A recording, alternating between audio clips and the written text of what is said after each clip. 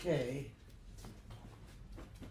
Hi, this is Elliot Fishman, and I'm speaking to you from New York. Actually, the World Trade Center is right behind me here. The free hours, I should say it that way. And hope everyone's doing okay. I probably will be joined by a pet in a few moments, as on my daughter's place in New York, and our friendly dog Bamba is going to jump on me here. Come on, Bamba.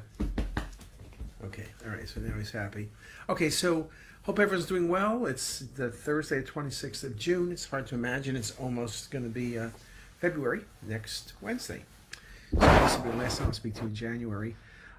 In looking at some of the topics we have spoken about, we do speak about incidentalomas. I've given talks about incidentalomas and how we evaluate incidentalomas, how do we deal with them.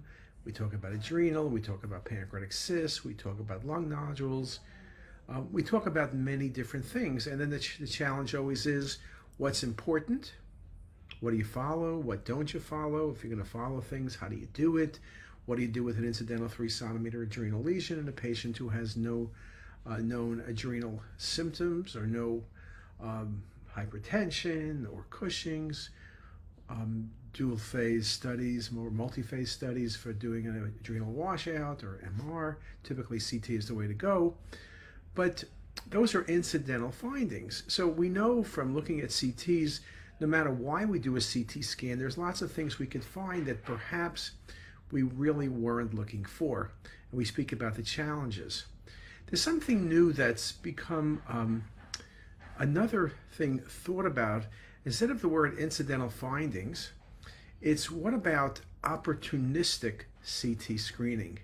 Now, it's an interesting term. There's a really good article, Perry Pickard from Wisconsin, state of the art in radiology, a couple months ago. It's definitely worthwhile reading. And here's what you mean by opportunistic CT screening. And I think this opportunistic way of thinking about things is going to be especially popular as AI becomes more and more front and center. Now, you remember, if you've been around, there was a period of time when CT screening was done. That is, you scanned the patient who was well. You were looking for incidental findings that provided information to act upon. You also know that we do many screening things with CT. Forget virtual colonoscopy, that's a small thing perhaps in terms of numbers, but coronary calcification scoring is a very big thing. So, but what else is there? If you think about it, if you have a CT scan of the chest and abdomen, and it's not for screening, it's for abdominal pain, chest pain, whatever the reason is, you look for the problem that's at hand or something unexpected. But when you talk about opportunistic CT scanning, it's trying to say that we need to look at many things on the CT in a more quantitative fashion. And so the point would be, if you thought about a CT of the abdomen, for example, and let's just say you had right lower quadrant pain, real appendicitis, and there was or there's no appendicitis, okay, fine. But you realize you could look at the liver, right? You could look at the liver for fatty infiltration or mild textural changes. Maybe the patient has unsuspected parenchymal liver disease and you can act upon that. You could look at the subcutaneous fat. Maybe there's too much fat and maybe the patient has reasons for that. Overweight, so they need to go on a diet, diabetes, whatever the reason might be, something to act upon. You'll see the aorta. We talk about calcium scoring, but what about aortic calcium? If the patient has significant calcification, it's one thing if the patient is 95, it's another thing if they're 45 and there's calcification. What do you do about that? Do you look more carefully at their cholesterol? Do you get a coronary CTA also? Or do you simply put them on the statins because they are depositing calcification in their vessel and you want to be proactive? We also talk about looking at the psoas muscles and paraspinal muscles. Can you talk about the patient's general state of health? Is the patient equal to their age or better than their age or worse than their age? We talk about also looking at the spleen, looking at size, and then looking at bone. Is the forgetting worrying about osteophytes or degenerative change? Okay, that's great. That goes with aging, but so what? But what about the trabecular bone? Is the patient osteopenic? You know, on CT, we sometimes comment on osteopenia, but most people don't. You appreciate the sagittal view. One of the companies, I think Zebra Technologies, actually got approval and AMA a code for scoring, because osteoporosis is a real big challenge in older patients, particularly women who may not be that much older, because of all complications of vertebral collapse.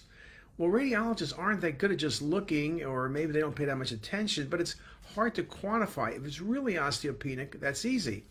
But there's a whole range of things, and there's a range of normals. Should we be commenting on that? Now, what you can ask me very quickly then is, oh dear, if I read the scan and now I got to comment on the bones for osteoporosis and the subcu fat and the muscles for a sarcopenia score, and looking at and quantifying calcification, and looking at quantifying the liver and the pancreas, I might be taking a very long time to read the study, or I might be so focused on these opportunistic findings that I kind of miss the finding that is the reason the patient came to work. I think the way this is going to go, and the reason, you know, a really good article as mentioned by Perry, is because most of the things I mentioned, from looking at the liver, to measuring subcu fat, to a sarcopenia score, to a score for the spine, is going to be automated. There's AI programs. I mentioned Zebra with the spine, but there are other companies beyond Zebra that can do it as well. We mentioned everything quantification. We talk about calcium scoring in the heart. But what about calcium scoring? Okay, here's Baba. He wanted to say hi. Calcium scoring in the aorta or iliac vessels. So I think the thing that you're going to see perhaps is this idea of being able to quantify things, but have the computer quantify things. Now we'll have to think out loud. What are we going to do? Are we going to follow patients over time to look for improvement? But remember, we get so many scans, and yes, it's only one time point, but perhaps you could make important decisions for that patient based on that single time point. If the patient's osteopenic, you need to do something about it. There are new drugs that work really well. If the patient has liver disease, what's the reason? Is it something we do something about? Maybe it's dietary, maybe it's alcohol use, things we could do something about. Patient has sarcopenia, maybe the patient isn't exercising, or maybe the patient has other problems, dietary or what, that's limiting what they're able to do. So I think this idea about opportunistic evaluation, whether it's looking at metabolic syndrome or diffuse liver disease, whether it's looking at bone, are all things that are a really good way of thinking about things. Now, I will say, what's the biggest problem? Okay, there's no reimbursement, and that's going to be a problem. Okay, will there ever be reimbursement? Well, someone may say, hey, you're paid to read the CT scan. Quantification of things. If you say the patient looks osteoporotic, how osteoporotic are they? And is it something you're over-reading or under-reading? You need numbers. Remember, everything is numbers. When you do scoring with numbers, then you get rid of a lot of the individual variation, and you get much stronger onto the onto real science. So I think this article by Perry also made the point about potential barriers, made the point about intent, and what we could see. And I think, to me, that's going to be what's exciting. I think the potential for using CT as a way of quantifying, doing a study for health. It may be possible, we're so good at this, that patients will get a low-dose CT scan, non-contrast, that will look at 10 or 20 factors that impact on the patient's lives and will allow us to intervene when it's time to intervene and allow us to follow patients. So I think it's very interesting. I recommend you think about it, you read some articles about it, and pay lots of attention to it, because I think it's one of the next big things coming along at CT. So with that, I'm going to stop there. Hope you like the view, and I wish everybody a great day.